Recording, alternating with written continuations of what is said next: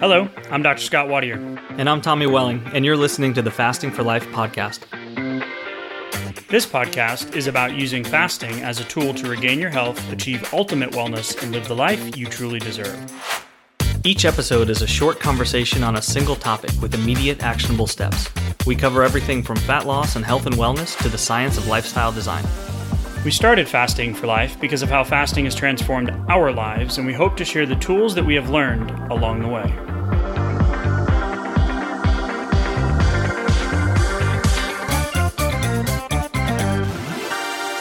Hey everyone, welcome to the Fasting for Life podcast. My name is Dr. Scott Wadier, and I'm here, as always, with my good friend and colleague, Tommy Welling. Good afternoon to you, sir.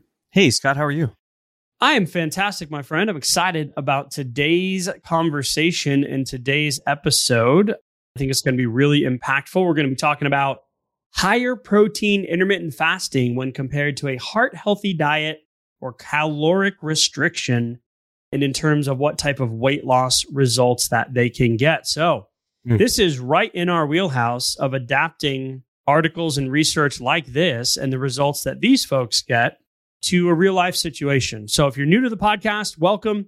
We want to welcome you in. Thanks for giving us a shot and adding us into your fasting journey and your weight loss and health journey. If you want to learn more about Tommy and I, you can head back to episode 1. You'll hear more about our story and how fasting has completely transformed and revolutionized our lives, and gives you some insight into why we do what we do each and every week inside of our coaching programs, challenges, masterclasses, all of the resources we have, etc. So, special shout out to the OGs too, Tommy.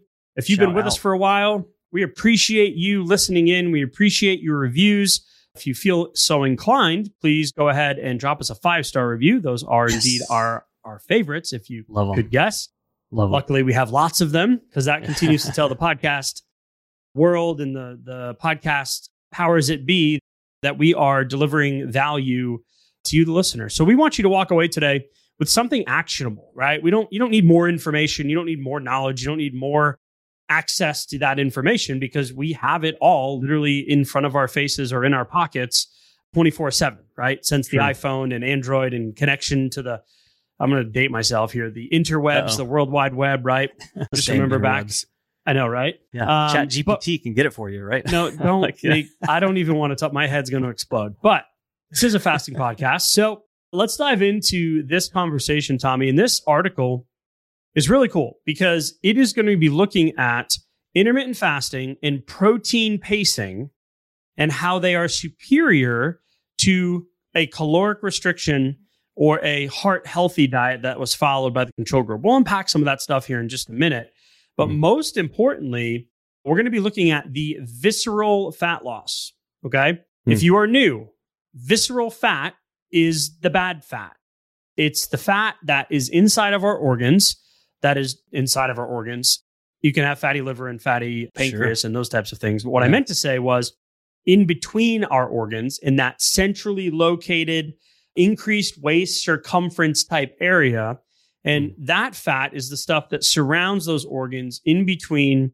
And that's the stuff that really drives disease, cardiovascular disease, diabetes, and a lot of metabolic dysfunction and disease building processes in our bodies. So we want to reduce visceral fat, which has been my recent journey, really focusing on the visceral fat number through DEXA scans and not so much really caring about what the scale says. Now, yes, I want to keep seeing it go down so I can get into a healthier weight range and be leaner and have more better healthy body composition. But ideally for me is getting rid of that visceral fat is now my goal with a fasting lifestyle. So there's a lot of positive stuff that comes out of this study, Tommy. But first and foremost, what is protein pacing? Because at first I was like, what do they actually mean by that? Yeah, so it's one way to think about actually prioritizing your protein, which you'll hear us say that a lot. Sounds familiar, right? Yeah, right. But, what we see, what the data is showing us just time after time after time is that when we prioritize protein and instead of it being like an afterthought or like, well, however much kind of is on my plate after I put everything else on there, it's filling, right? It takes more work to eat. It takes longer to eat chicken breast than it does like a piece of bread. Even for the same number of calories, I'm going to feel fuller. It's going to be more expensive, right? Protein is going to be a lot more expensive than processed carbohydrates. Let's just be 100% honest. But at the same time, if I'm prioritizing it, even like going from, let's say, 15% of my plate or 15% of my calories up to 25% of my calories, the data shows there is a very different metabolic, physiological effect. It's going to be different on my waistline. It's going to be different for my satiation, my fullness. The impact on my next fast is going to be vastly different. It's going to make my next fast easier, more comfortable to go through, especially when compared to processed carbohydrates or really any carbohydrates. But protein pacing specifically is where I start there with the prioritization of the protein. But then I also think about, okay, if I'm bringing in, let's say 30% of my calories are going to be roughly from protein, then if I'm going to have 3 meals in a day, then spacing that out, roughly 10% are going to be coming in from each one of those 3 meals. If I'm on an OMAD type schedule, then I'm going to put those all into one meal or maybe 2 smaller meals across like 3 or 4 hour window. However, you're breaking it up, whether you're intentionally fasting that day or not, it would be spacing it out so that you do prioritize it and you get your protein intake and it takes priority on your plate. Does that make sense? Yeah, it does. So this is something that used to be kind of just thought of back in the day as something that like athletes would do, right? But it's really beneficial for everybody. And when we're looking at this, we want to be able to make sure that we are gaining or at least maintaining our lean muscle tissue while we lose fat. We don't want to lose both in the weight loss. But now you do lose a little bit sometimes, depending on your situation and your metabolic health and your hormone levels and all that kind of stuff. But that's why one of the things about, minimize it as much as possible. That's why one of these weight loss medications that have become very popular recently that were approved for diabetes, types of diabetes that are being used for weight loss, they have been shown to have a massive decrease in lean body tissue when you come off of the medication. So you do lose the weight, but you lose the actual thing that we want, which is a healthy body composition and that lean muscle mass. So protein pacing is, we can get really particular about, how many meals and how much, like you were starting to break that down.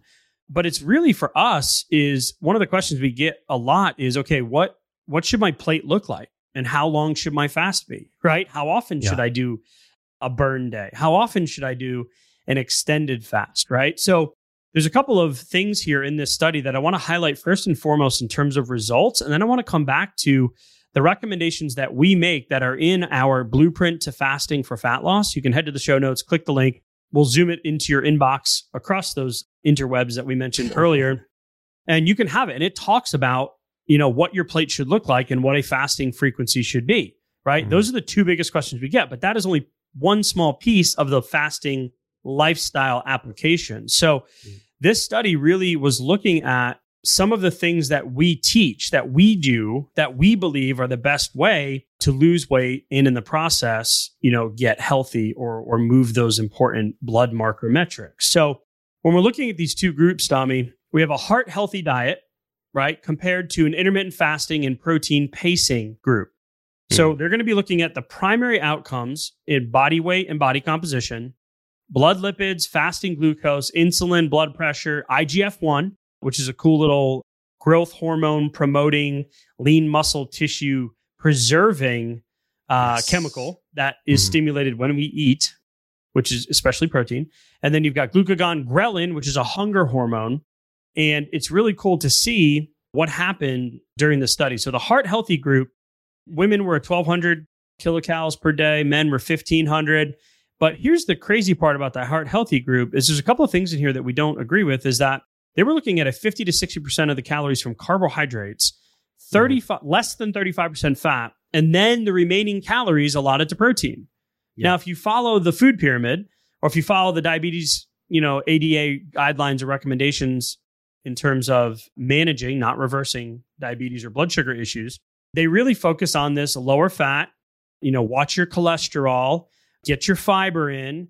And the crazy thing is here, the only requirement here was less than 50 grams of sugar in this heart healthy control group. But here's a couple things that are wrong. The cholesterol you eat doesn't end up as the cholesterol in your bloodstream. And, and the number one driver of increased cholesterol is carbohydrates and sugars and alcohol. Yeah. So I'm like, okay, well, first and foremost, we already know which group's going to win, right? Right. It was baked into the design a little bit here, but the cool thing is that is very much like on pace for average numbers, that we see. It's a sample size of standard American population. Standard American diet, but they labeled it heart healthy. I know heart healthy. Okay, like it's not heart healthy. But at the same time, when we compare it to the protein pacing group, what they did was they kind of normalized or equalized the calories going across the week, because they did put 1 to 2 fasting days in there in the intermittent fasting and protein pacing group, but it equaled out roughly across the week. And actually in the caloric restriction group, they had a little bit more that they were burning from exercise. And in the intermittent fasting and protein pacing, they ended up actually consuming a little bit more on the calorie side too. So like several hundred additional calories each day. And so that's also cool to note when we see how interesting the results were and the fact that they were actually, taking in a little bit more. But when the composition of those calories that they were actually bringing in, when it's strategic, especially in the way that we can prioritize protein, it leads to some cool results because there are physiological balances kind of at work there. So this schedule that they used in the intermittent fasting protein pacing group, 2 big things that we always say is prioritize protein. First and foremost, minimum 0.7 grams per pound of goal body weight, right? In your fat loss journey. We've been saying that forever. We also say, make your plate look about 40-40-20, 40% fat, 40% protein, and 20% carbohydrate. Well, in the IF group, they did 35-35-30. And we're like, nice. Okay, now we're getting somewhere, right? Right. But between the 2 groups, there were 2 groups in the IF protein group. And there was another study that they referenced on this because it was a long-term follow-up study where they'd already done a randomized controlled study on intermittent fasting protocols. The IF1 group had 1 day of about 18 hours of fasting. And then the IF2 group had 2 total days for a total fasting hours of about 36 hours. So this really falls in a week. Yeah, this falls into the 5-2 diet or the ADF type alternate day fasting or modified alternate day fasting schedules that we've spoken about. We've done episodes on. We love ADF. We actually love OMAD. We love all the different variations depending on what is fasting. We love it. Yeah, great. What is a sustainable outcome for you, right? Like weight loss maintenance starts on day 1 of your new weight loss journey, right? And with fasting, it's pretty eye-opening. Not when you hit the goal weight, right? No. You got to start thinking about this stuff, right? So the IF2 group, though, the day that had the additional day of fasting, go figure, had 29% greater reduction in body weight and 38% greater reduction in waist circumference. Okay. Wow. On our website, we have a resource called the Insulin Assessment. On the back side, on page 2, it talks about waist circumference, which is an indicator of insulin resistance, which is the driver of metabolic disease and weight loss resistance and blood sugar issues and cardiometabolic health, all the other stuff that's connected to it. And it also talks about waist, height to waist ratio as a marker of metabolic health, right? Not necessarily what is my LDL on my blood panel, but what are some real life applications of, a healthier individual, a healthier system? Well, 29% greater reduction in body weight and a 38% greater reduction. So they grouped both of those together for this article, which I found interesting because the IF2 group was definitely doing more of the heavy lifting. Right. The visceral fat is pretty interesting too, because it's all concentrated in the belly. So like the waist height ratio, I had a problem like internalizing that for so many years while I was having a lack of success doing caloric restriction, because it was one of those things just like BMI, where it would it felt like, well, yeah, but it doesn't really like take into account some individual differences. It's not a great measurement of. Sure. Because that feeling we know. Yeah. But at the same time, don't label me.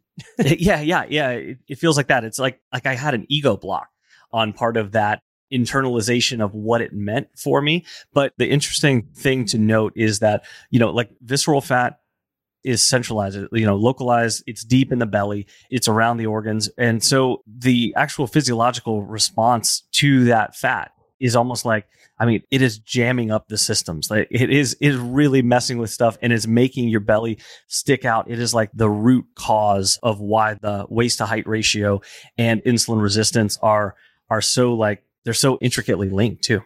Right. For sure. I don't want to bury the lead here because we haven't shared the results yet. Right. Okay. So we talked about the 2 intermittent fasting schedules, right? That were in the IFP group, prioritizing protein. And or it was 0.12 to zero point 0.2 grams of protein per pound of body weight, per meal, right? I just messed that up because our recommendations are 0.7 per pound of goal body weight. We did a whole episode on protein in the past. When we're looking at the IFP group versus the heart healthy calorie restriction group, the body weight reduction, right, was 8.2 versus 5.0 kilograms in favor of the intermittent fasting group. Yeah. Wow. A total body fat reduction of 8.5% versus 4.3. So double. So nearly 40% of body weight, right? Better outcomes. Mm-hmm. A doubling of the total body fat percentage. And here's the kicker. The visceral fat, 33% reduction in the fasting group versus 16.8 in the calorie restriction group. Wow. Another doubling right there. A double. And fat-free mass to body weight ratio, right? So the good, healthy, lean tissue increased of 5.7 versus 3. So almost again, 2 times as much. That's awesome. So in all the groups, blood pressure improved. You're decreasing calories. You're going to decrease weight. Your blood pressure is going to improve. Your blood lipids are going to improve. Really cool to see that a couple of the, how do I say this, Tommy? So there's confusion around what should I be eating, right? So when you come to fasting, I thought I could just eat whatever I want. Yeah. You can, right? For a short period of time. But if we're going to really talk about health and getting our bodies healthy, then we're going to need to eventually talk about what that food relationship is. Yeah. And learning how to, I know this is going to sound so cliche, but doing things in moderation. Moderation's an interesting word because like even fasting is considered like not moderate by a lot of folks. Like tell somebody that you're fasting, right? Like why do we have the first 2 rules of fasting? Right. Don't talk about fasting and don't talk about fasting, because as soon as you say fasting to someone who is uninformed or who's never uninformed about fasting rather, or inexperienced with fasting, they can immediately think, well, that sounds very drastic. Whereas caloric restriction to them feels moderate, you know? And so it feels like this kind of extreme thing. But when we're looking at like putting the tools together to actually, you know, get good results and to get better results than whatever I was getting in the past, or like for us, caloric restriction just was working less and less and less over time to where eventually it felt like it really wasn't working at all, because every time I got off of a diet, it was like, I'm like worse off than where I was the last time, you know? And so the cycle of madness kind of continues. So as we're working on like stacking these things up, and we see what we can do with 1 fasting day a week versus 2 fasting days a week, and then even just a relatively moderate quote unquote change in the prioritization of protein, and how this can lead to drastically different results, means that question that we get, especially from a lot of first time fasters, which is, well, do I have to change everything that's on my plate? Can I just continue to eat what I've been eating? A lot of times the foods that kind of brought us here to needing to lose some weight and balance out blood sugar and insulin are not going to be serving our long-term health goals. At the same time, we can be so ingrained, and like they can be like habitual parts of what we do. We have emotional connections to these things, all this kind of stuff. So it can be hard to like change everything all at once. Also, that can feel very unsustainable anyway. So, but as we start to stack these things on top of each other, it can be a very powerful formula. And with fasting reps, it can get easier over time as well. Hey, y'all, I wanted to take a second and tell you just an incredible story about an amazing company that we've come across recently. And now they are a sponsor of our show. It's airdoctorpro.com. You can head to the website, use a promo code fasting for life to receive up to $300 off. But most importantly, my little guy, my 2-year-old, has not slept consistently through the night since he was born. We have tried everything you can imagine. He is our 3rd child, and we're just like, what is happening? So we have gone to great lengths, time, money, and effort to figure out how we can help him sleep. And the reality is we're pretty much just resigned to the fact that this is how it's going to be until we put the Air Doctor Pro in his room. And I am not joking when I tell you, the first night that we put it in his room, he slept through the night. The second night, slept through the night. Now we're up to 35 plus days that he has slept through the night. He has only woken up 2 times rather than 2-3 times a night. 2 times in the last 35 days and counting. And we are just so incredibly grateful. The reality is we had a feeling that it was something that we were missing. And the indoor air that we breathe is 2 to 5 times more polluted than outdoor air these days. In some cases, up to 100 times more. We spend 90% of our time indoors. And we take 20,000 breaths a day. So what's the solution? An air purifier, a cut above the rest. I'm not going to lie. We have tried others. We've tried other HEPA filters. We've tried other air filters. We have spent the money and they have not done the results that Air Doctor did in literally the first day that we put it in his room. They filter out 99.99% of dangerous contaminants. That includes pollutants such as allergens, pollen, pet dander, dust mite, mold spores, and even bacteria and viruses. So I don't know what it was that was keeping them up, but it is now gone. So Air Doctor comes with a 30-day breathe easy money back guarantee. So if you don't love it, send it back for a refund minus shipping. Head to airdoctorpro.com. Use promo code FASTINGFORLIFE to receive up to $300 off air purifiers. An exclusive listener offer for you as well. You'll receive a free 3-year warranty on any unit, which is an additional $84 value. That's exclusive to you, the podcast listener, now hearing this in real time. Lock this special offer by going to airdoctorpro.com and use promo code FASTINGFORLIFE. You guys know that we are very particular with who we partner with. And if it wasn't for this incredible company and the incredible results that we've seen, I would not be encouraging you to head to the website and take advantage of the Fasting for Life promo code. So if you support our sponsors, you are ultimately supporting us. We are grateful for you listening in. And now back to today's episode. And don't worry, if you guys are listening, you're driving, you're on a walk, you're walking your dog, you're listening, I wouldn't listen before you go to bed. This would keep me awake because I'd start thinking. Just go grab the blueprint. Everything, this is a really cool conversation because everything that this is kind of proving some of the stuff that we've been seeing. So right now inside of the VIP coaching group, we're doing a nutrition feedback week where, hey, post your meal, right? And there's so many ahas where it's like, yeah, I'm doing low carb and I'm prioritizing protein. Then we look at what's been shared and we're like, no, you're not. Right. But it's so confusing because there's so much information and or misinformation out there. Sure. And that, fasting, you're starving yourself. Well, why would you do that? All that kind of stuff. So I want to focus on protein as a macronutrient. There's 3 macronutrients, right? Protein has the best bang for its buck in terms of afterburn. When you ingest protein, your body is going to increase its thermic burn on that and burn more calories with the protein ingested. But that's just part of the cool process here, is that protein is going to stimulate IGF-1, which is going to stimulate growth hormone. When you fast, you automatically get a boost in growth hormone. Growth hormone protects your lean body mass in your lean tissue. So you're not going to ever worry about I'm going to use my muscle for energy, right? Right. You got 100 pounds to lose. Let's get the dang weight off first before we start worrying about a couple percentage points here or there, right?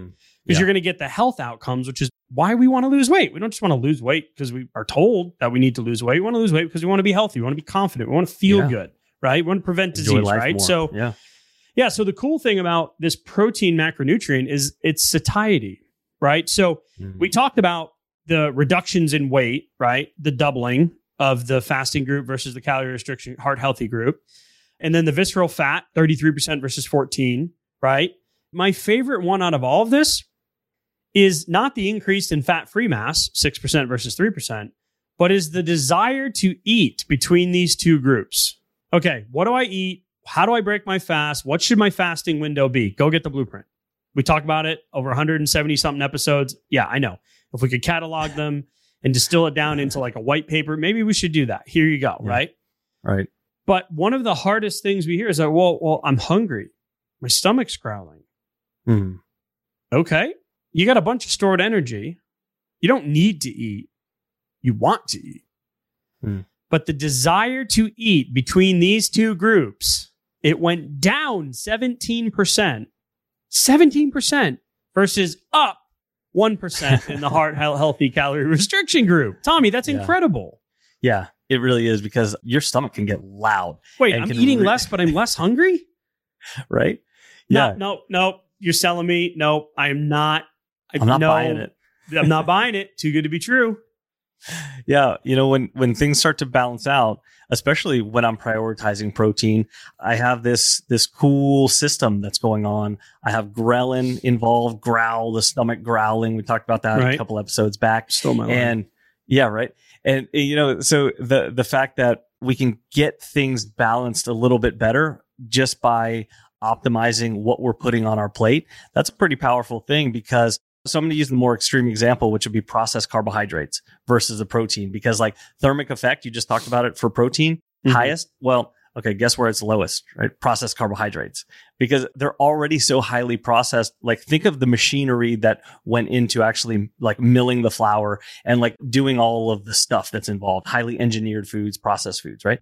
For protein, my body literally has to do that instead of other outside machinery. It creates a lot of burn in that process. Well, it also leads to some of the things like that we were actually designed, our bodies were actually designed to do. And so we get this natural cascade, including ghrelin balancing, which is a really cool thing. So a lot of our perceived hunger is not because we need to bring in more fuel. Because like you said, if I have 100 pounds to lose, I got a lot of fuel on the body. It's tapping into it. 350,000 stored calories. Yeah, right. Yeah, there's literally these hormonal imbalances that can give me the wrong cues, the wrong signals telling me that I'm hungry when really I need to be tapping into some of those long-term fat stores. During this study, there's a couple of limitations. One, the majority of the study was paid for and or organized and overseen by Isagenix. Okay. Mm-hmm. So when we look at this, the feeling of hunger went down 17% in the fasting group, and it went up 1% in the calorie restriction heart healthy group, right? Mm. So if we look at the actual blood markers for ghrelin, which is the growl hunger hormone, both groups went up. Mm. It went up twice as much in the calorie restriction group, but it was reported 17% less in the outcome assessments in week 9, right? IGF, right, which is what we want, stayed the same in the calorie restriction group. IGF protects our lean tissue. It went up 15% in the fasting group. Nice. Here's the kicker. CGM, right? I wish they would have been wearing it because glucose and insulin stayed about the same for 8 weeks. Yeah. But they were eating 3 meals a day plus snacks on the non-fasting days in the intermittent fasting protein pacing group. Yeah. Okay. A lot of eating opportunities. Yeah. Either 5 or 6 days a week. We know which group did better. Okay. Because of the other article we mentioned. The multiple day fasting group did better, just in case you got to the episode late or you toned us out for a minute. But they also, on their fasting days, had 400 calories of isogenic type products, like little crackers and a shake and some bone broth and some chocolate squares. Yeah. So this is more of like a modified alternate day fast where you can have 500 or 600 calories for women versus men, right? Which is an easier way to wade into longer, more extended fast. We have a better plan in the blueprint. If you want to see it, it's a free resource. Go grab it, head to the show notes, click the link, and we'll zoom it into your inbox. But the thing here was the glucose and the insulin didn't change over the 8 weeks. And those are some of the reasons why, because you were constantly stimulating, right? So you could be doing a lot of things right, and you could see the scale moving down, which you did, and your hunger is less. But are we making true metabolic change? When you see visceral fat numbers decrease, the answer is unequivocally yes. And one of the things they mentioned here in part of the discussion, IF is associated with improved body composition, right? So reductions in total and visceral fat mass that may result in enhanced metabolic switching. This is where we talk about going from a sugar burner to a fat burner and getting into ketosis, right? Yeah. And cardiometabolic health outcomes. The switching is characterized by increased fat oxidation, which the study proves, ketone synthesis, which means your body's producing healthy ketones, increases in insulin sensitivity, increases in autophagy, your body's repairing, as well as reduced inflammation, oxidative stress, and enhanced lean body mass. Most IF regimens focus on the timing and the quantity of calories consumed. Here's the kicker, because this is what we preach, and de-emphasize the nutritional quality of the overall diet, which is, hey, we need to do protein pacing. We need higher protein and reduced sugar and highly processed carbohydrates. So I just love that in their actual like summary and discussion is what we do and preach and live, because honestly, what we found is the only way for us to get sustainable results. Yeah. Yeah. Your food quality matters. There's no ifs, ands, or buts about it. Does it have to be perfect? No. No. Is it ever going to be perfect? No. Or perfect all the time? No. Or what about right at the very beginning and trying not to change too many things at once? Don't care as much. Yeah. It's Set the timer. okay. It's okay. But don't be surprised if at some point you're still fasting, or maybe you're even doing more fasting, or you're doing longer fasting. But what you were doing in the past, just, I'm stalled, And like, that's where a good push outside of your comfort zone can really come in. So quick shout out, plug for the upcoming challenge, right? We got a challenge coming up. Oh, that's right. We do. Because that can be a good way to get outside of your comfort zone right there. So I want to mention the 80-20 rule. Okay. Here as a shameless plug for the challenge. You want to accelerate your results? Come join us. Okay. Yeah. 80-20 rule. For many events, roughly 80%, this is Pareto's law, 80% of the effects come from 20% of the causes. So therefore, 20% of the effort produces 80% of the results. But the last 20% of the results consumes 80% of the effort. So what that I know, right? Word vomit. Right. Let me explain it. 20% of the effort produces 80% of the results. Any of you out there been fasting and you feel like you are white knuckling it and you're just like, I get some and then it comes back and I'm off and on, or I'm freelancing, or the weekends, or life, or stress, or cravings, or hunger. Right. We get it. Been there. But focusing on that 80% in the beginning, say I'm not speaking to the people that are a few pounds away from maintenance. Not talking to y'all right now, but I will in a second. If you're on your journey, you've lost 10 of 20, 20 of 40, 30 of 60, 50 of 100, right? Focusing on the 80% isn't going to produce that 20%. You need to be doing 20%, that specific, what moves the needle, what dials it in, just like this article was talking about. It's going to get you 80% of the way there. Then you got to use those same tools when you get closer to maintenance and adapt your fasting lifestyle. So then the last 20%, it's always the hardest to get rid of those last few pounds. Yeah. Because you got to keep doing everything that you were doing right. Plus you got to figure out how to change it. And then you got to step it up a little bit. Yeah. Yep. Right. So I want to encourage most of you that are listening right now that the 80% of the stuff you're doing doesn't need to be done. We need to focus on that 20%. And that's what we're going to do in the challenge coming up in a couple of weeks, Tommy. So yeah, I love this conversation. I love this study. I love the outcomes. More fasting, go protein, go grab the blueprint. If you're like, wow, that was a lot. All the numbers and stuff we talked about in fasting schedules, it's in there. It's yours. It's a free resource. We'll send it to you. You can have it. You'll get a notification when we update it and we do additional versions. We'll blast it out to everybody. Because it's something that we just came up with this year, realizing that there was a big gap between, I'm going to dabble in intermittent fasting to sustainable fasting results and a lifestyle. Sure.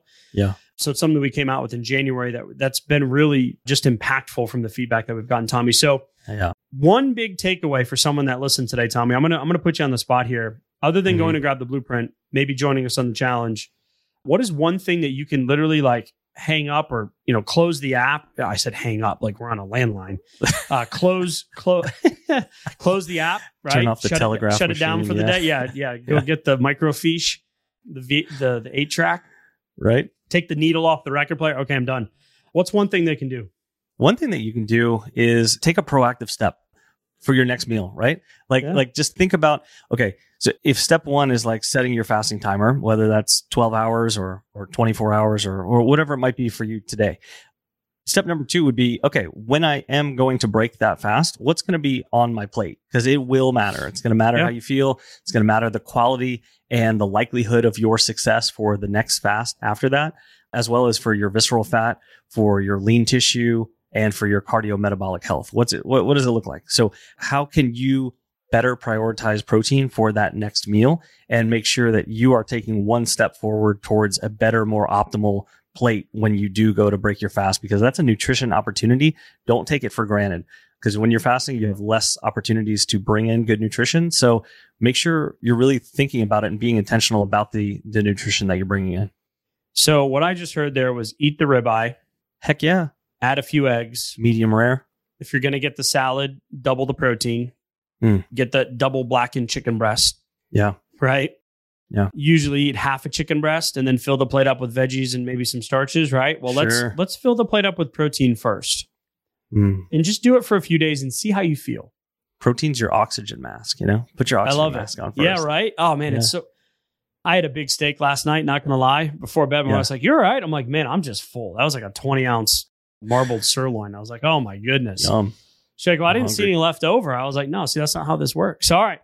Tommy, great conversation today, sir. Appreciate it as always. We'll see you guys on the inside. We'll talk soon. Thanks.